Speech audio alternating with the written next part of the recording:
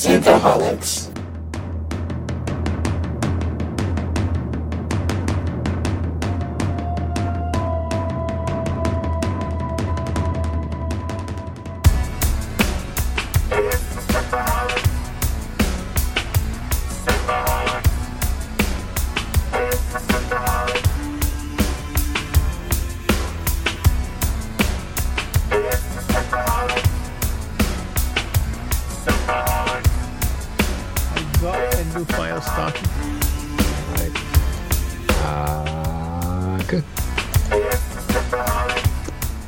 Welcome to Synthaholics. Thank you so much for downloading this episode. Today you have myself, Aaron O'Brien, and Dave Duncan. Dave, how you doing?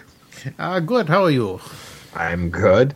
Dave, we are now in Book 3 of Dune, The Prophet, and we are in Chapter 38 and 39. This is the chapters we're going to be covering. And we have Harkonnens. That's what we're talking about this episode. Yay. Gotta love them Harkonnens. So we get the whole thing starts off with the Baron goes into Nephid, his captain of his guards, or whatever he calls him, whatever he is. He's the Baron's personal, concubine. Not concubine, but yeah, thank God, not that. But his own personal, head of all his soldiers or whatever, Nephid. Yeah, the guy he promoted, after Duke Leto let out his bad breath. Yeah, after he killed Peeta. So Nephid's sitting there high on his drugs, the Samutta, and he comes yelling at Nephid! And apparently the Baron was in his room with one of his pleasure boys. Concubines. And he noticed a blemish on his inner thigh. And what was the inner thigh? It was a poison dot. Poison needle inside him, ready to, when he's slamming his ass. Oh man, they're trying to prick his prick. Yes. So, pretty disturbing. So not only is he... I mean, they don't really say what the boy's age is, but I'm assuming it's underage or teenage. It's a boy that probably looks like Paul Atreides again, because he's got a thing for his grandson. Right. Exactly. So, anyway, so that's disturbing. But then we find out that when Nephid he's confounded because he just doesn't even understand what's happening, because he's like, what did I do wrong? I don't understand. It's like, I told you to look over the slave every little bit, and there was a blemish, and it was a poisonous needle that was in there. So this is when we find that Feyd-Rautha is in... he's the one who sent the boy. He's trying to accelerate his ascent to the throne. Yeah, so... Apparently, Feyd-Rautha sent the boy, and he is trying to kill his uncle to become the next whatever the Baron is, or become the Baron. And strangely enough, they have two guards leave to take the boy out of the Baron's quarters, but he realizes that they must be in cahoots with Feyd. So Baron realizes this already, and Nephid's just completely clueless. So he says, I want you to have the slave master garroted, kill him, and then I want you to kill those two guys that just grabbed that boy. And they're like, what are those two guys? They're like, just do what I say. Why not those two guys? And so then he takes Feyd. He says, Feyd, come to my quarters. And he has Feyd walk in front of him, and Feyd keeps on thinking that Baron's going to kill him with a poison knife right in the back. So there's this moment where he says he can feel the skin on his back, on Feyd's back, crawling, because he's just anticipating the blade to go into him. And this is where the Baron just basically lays it out, like, what the fuck, dude? Like why are you trying to kill me? And so Feyd basically is kind of like, well, this is what you want me to do? You want me to take charge and do it? It's like, yeah, but not by killing me. And so one of the things he mentions is that he is upset that Fade's obviously tried to assassinate him, but he gives him this bargain, and he's going to have Hawat kind of watch over Fade all the time. If you stop killing me, I'll let you live. Fade doesn't even want Hawat around. Fade thinks Hawat should be dead, but the Baron won't kill Hawat. So he's basically going to give Fade a babysitter. And then he does wear that really fancy diaper, so I wouldn't be surprised why the Baron thinks he needs a babysitter. That's right. And then, the Baron basically, and there's a whole, it's great back and forth, because he even starts talking about, like, I needed to have somebody else kill you, because if I killed you myself, then the Bene Gesserit would know that I was lying. And he says, hey, by the way, how come you never have a Bene Gesserit working for you? And Baron's like, I don't like them around. So after I knocked up that one, I swear I'd never do another one again. But then he realizes that what the Baron's actually aiming for is not just that Fade become the next Baron, but he's trying to poise him that possibly that he could be the next Emperor. So this is like Fade's all of a sudden like, what? It's like, I'm grooming you for something even better. Yeah. So, but there's still going to be a punishment, and he's going to kill all the women in the pleasure wing. Yeah, you get to go do that. Yeah, exactly. You got to kill all of them. And then you have to have sex with all the men. So gross. Everything about these guys are so gross. So, interesting that's his angle, that he's looking to somehow usurp the Emperor and insert Fade into it. So that's and then obviously Fade just trying to kill his own uncle, who is basically his benefactor. And he talks a little bit even about the gladiator match that we read a couple chapters back, and how he had that fixed. Yeah, he did mention that briefly. So, and then we go over to chapter 39, and this is where we have a discussion between Hawat, Thufir Hawat, and the Baron, and they start talking about. It's funny because Hawat keeps on talking about the home planet of the Sardaukar warriors, Solitude Seculis, and how the Emperor uses this planet as a prison planet, but like the Baron's just not getting it. Like yeah, it's a prison planet. Why do you keep on focusing on this? And he's like, don't you think Arrakis is like the same thing that's happening? You have these people who are hardened in this terrible, harsh environment, and they become these incredible warriors. Well, isn't that also happening for the Fremen? And this is where the Baron thinks that most of Fremen are dead, that they've been killing all these Fremen. And it's like, they're almost all dead. We're wiping them out. And he's like, not by my calculations. Like, why is his other cousin Rabban, who's in charge of Arrakis, why does he keep on asking for more men? Like, he has all this attrition of men. Why is he asking for more men? It's like, for more sexy time, of course. Is because the Fremen are wiping out the Harkonnen forces more and more. And or that. And yes, yeah. So he's going through all this thing, and it's like, basically, he's like, in the fighting force that we're seeing here, we're seeing things that are like trained. The fighting that we're seeing is like are more training that we see from Gurney Halleck and Duncan Idaho, and but he doesn't make the connection that it could be Paul that's still alive. So, anyway, so the next thing he says is that he wants Rabban to look so bad by him not giving him any more support. Just end support, sending more troops and all the stuff that Rabban asked for to continue his rule and make Raban look so bad. Then he'll put Fade in his place, and he'll look the best ever. Yeah, he'll look amazing. So he'll look great because he'll come there. The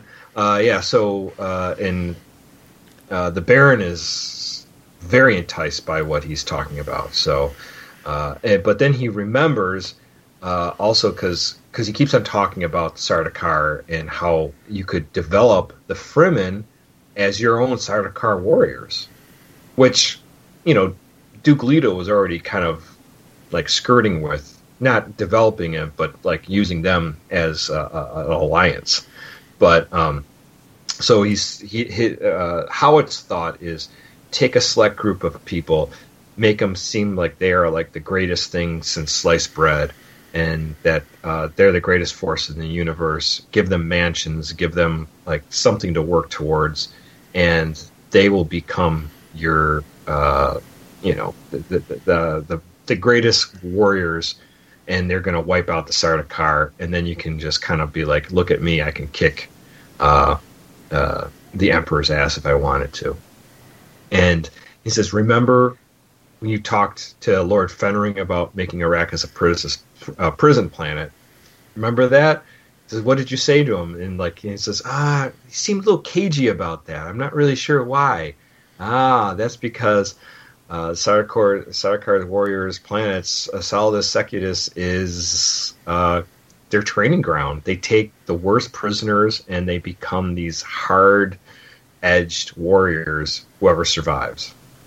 And that's what the Fremen are. So Space Spartans. Yeah, basically. So cut off Raban from all his resources, and then Raban will get desperate, look awful, and then replace him with Fade. And that will be, the way to go. So, and he'll look so good in comparison. You'll be the bestest president of Arrakis ever. Yeah, exactly. So he'll be so bigly. It's an excellent plan. But during the whole time, Thufir is just like, I hate this guy. He's awful. He's the most disgusting thing ever. I hate this guy. But he's still operating and calculating everything for the Baron. So he's mathing. He's mathing really hard. Oh, math harder than anyone's ever mathed before. So that's these two chapters. Dave, what do you think about the developments we're seeing in with the Harkonnens and what's happening with on Giedi Prime? It's interesting seeing stuff from their perspective because we don't get a whole lot of the Harkonnens. This is only like we don't. This is like our fifth, maybe sixth Harkonnen chapter in like the entire book. So I mean, it's really nice to see stuff from their perspective and what's going on and their plans. Actually, finally getting references from the Emperor that aren't from the Princess Irulan. Mm-hmm, mm-hmm. So we're getting some information there. They're planning a coup for the Emperor, and the Emperor's been helping them out so much. So it's like, come on, dudes, just like space politics is super corrupt, just like real politics. Yeah, right, exactly, absolutely. It's all corrupt. And I think that a lot of that was Frank Herbert's kind of like point, is that like it's like don't believe in a messiah and don't trust politicians. Yeah, don't trust your leaders because they're just as corrupt, and even if the best politician shows up, they will end up being corrupt in the end. Yeah, it's just kind of how it goes. Like the fall of man is always happening, and that seems very much the point of Frank Herbert. But I mean, as far as seeing them, it's very interesting. That especially that Freed is Feyd-Rautha is trying to kill his uncle just to get the power instantaneously, not even realizing his uncle is doing everything for his best interest and trying to get him to become emperor of the galaxy. I mean, like, that'd be a sweet gig, I guess. I mean, a lot of power. You get random naked chicks scroll through, and it's like, maybe I'm not good enough for that one. We'll send that one to someone else. Yeah, right, exactly.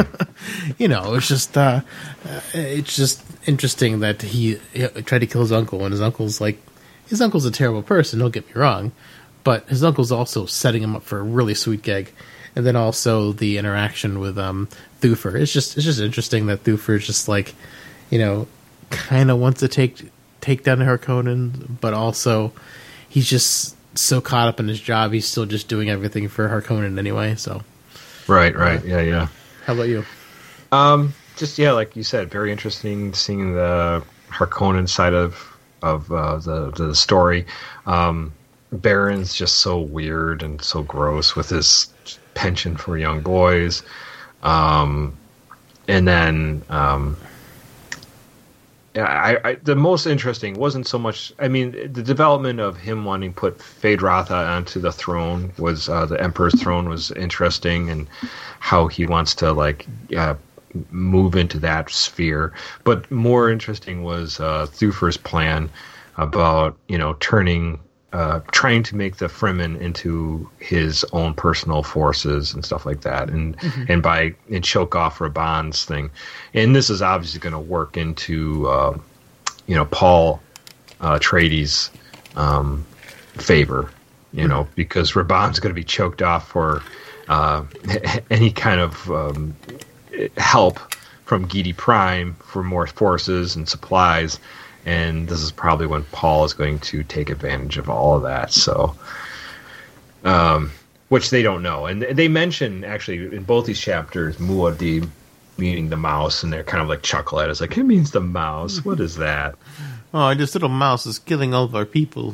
Yeah, exactly. So interesting. And they mention that there's a new, Messiah religion based around Muad'Dib. So they think that, Baron talks to Feyd-Rautha about it, and then also it's mentioned between Hawat and the Baron as well in the next chapter. So it kind of establishes that Paul's already become the messianic, person figure, that we were.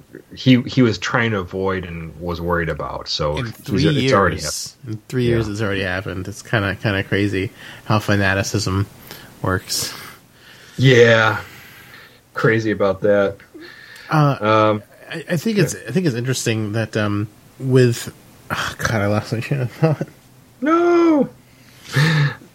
Saying so.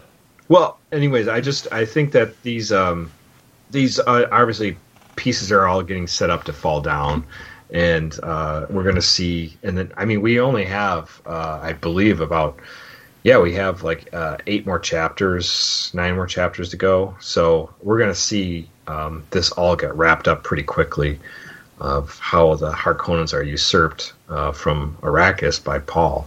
Yeah. So. What I was going to say is we haven't they haven't really talked about the space navigators or anything at this point. Yeah, they're only mentioned a couple times, obviously what they do and their function. So we haven't gotten any in-depth thing on them, and that seems kind of important for how space travel works in Dune. I guess they get into it in the next couple of books. I don't know. I've got them on audiobook ready to go, but I just think it's kind of interesting that it's never brought up, and kind of wonder why they were brought into into David Lynch's version of the movie. David Lynch was like, "We got to show the navigators because that's all fucking weird." I don't think David Lynch knew Dune, so I don't know how he knew to bring them up into it.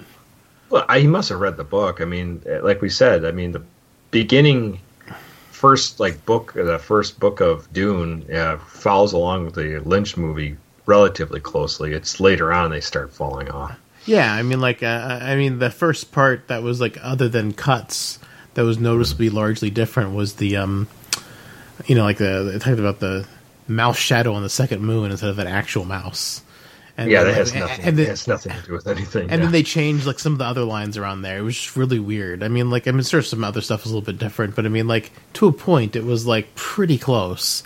And then it's so they start going off the rails there, I guess, because I don't think we ever cut to, the fights and this conversation. I don't remember this ever happening in the other Dune movie. Yeah, with David Lynch. There was a weird thing of Feyd-Rautha in a diaper.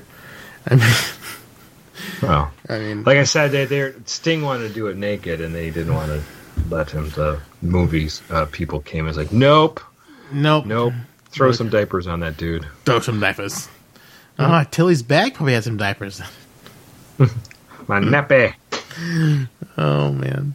Yeah, I wonder if in the movie, if they do like the Baron, if they do this scene in the movie, like since they mentioned in the book that they tried to find people that look kind of like Paul for the Baron to have. If they put like, I can't remember the actor's name who's playing Paul, but like put like a prosthetic on his nose, so he kind of looks like he,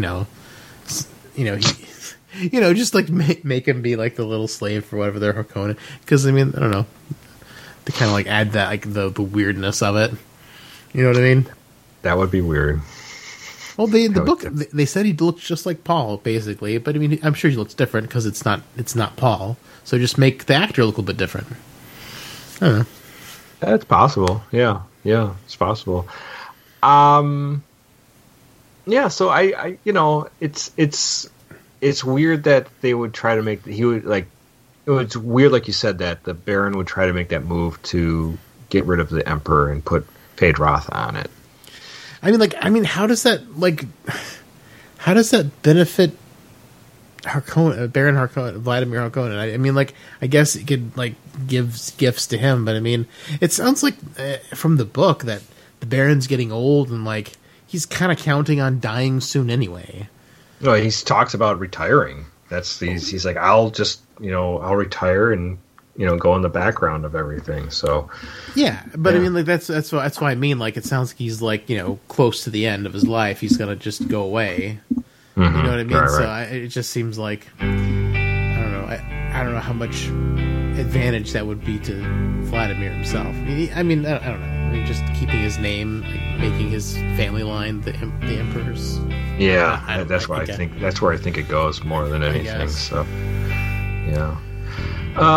Well, interesting, and we're like I said, we're getting closer and closer to like this end of this book and seeing how this all wraps up. I mean, this is the last countdown. That's right. It's the final countdown to the guys, one of 30 books. Yeah, I know, right?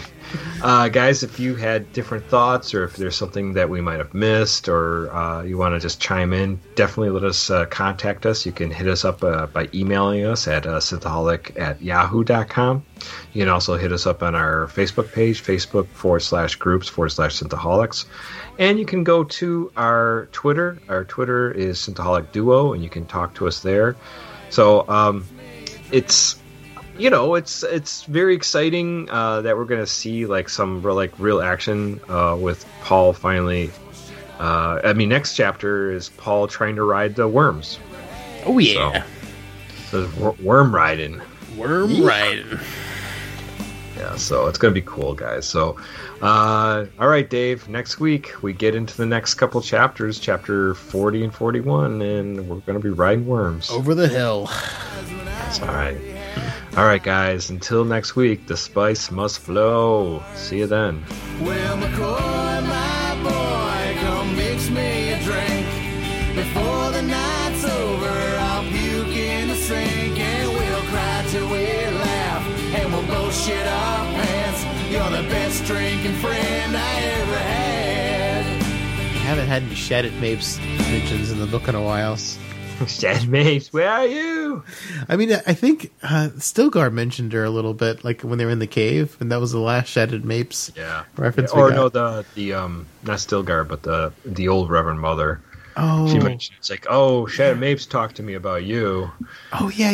That's right. Yeah, but still, just kind of funny that like Shattered Mapes is like got like 2 scenes or 3 scenes in the book, and like she's mentioned, like she keeps getting mentioned here and there, and like as the book goes on. It's kind of funny. Yeah, no, for sure. Yeah, no, but I don't think we'll see much of her anymore. And no one's mentioned Dr. Ewing in a really long time. No, not at all. Yeah, I know, but Shattered Mapes gets more mentions than Dr. Ewing. Kind of funny. True. Yeah, it's kind of funny. Yeah, man, it's crazy.